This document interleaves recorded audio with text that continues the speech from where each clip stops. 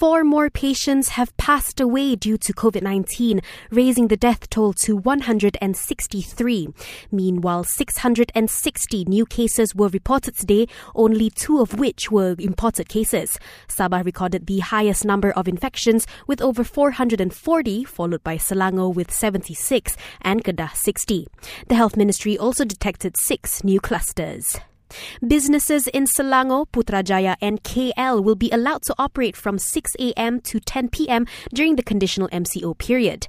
The Defence Minister says this includes food stalls, restaurants, grocery and convenience stores. Datuk Seri Ismail Sabri Yaakob adds that petrol stations located in highways will be allowed to open for 24 hours, while those in other areas will have limited operating hours. Operasi stesen minyak adalah antara 6 pagi hingga 10 malam, melainkan stesen minyak di Lebuh Raya yang dibenarkan beroperasi sehingga 24 jam. Meanwhile, people are allowed to dine in at restaurants. However, only 2 people are allowed per table. As for food delivery services, Datuk Seri Ismail says they can operate from 6 a.m. until midnight. And the Election Commission is preparing stricter COVID-19 guidelines for the upcoming Batu Sapi parliamentary by-election in Sabah.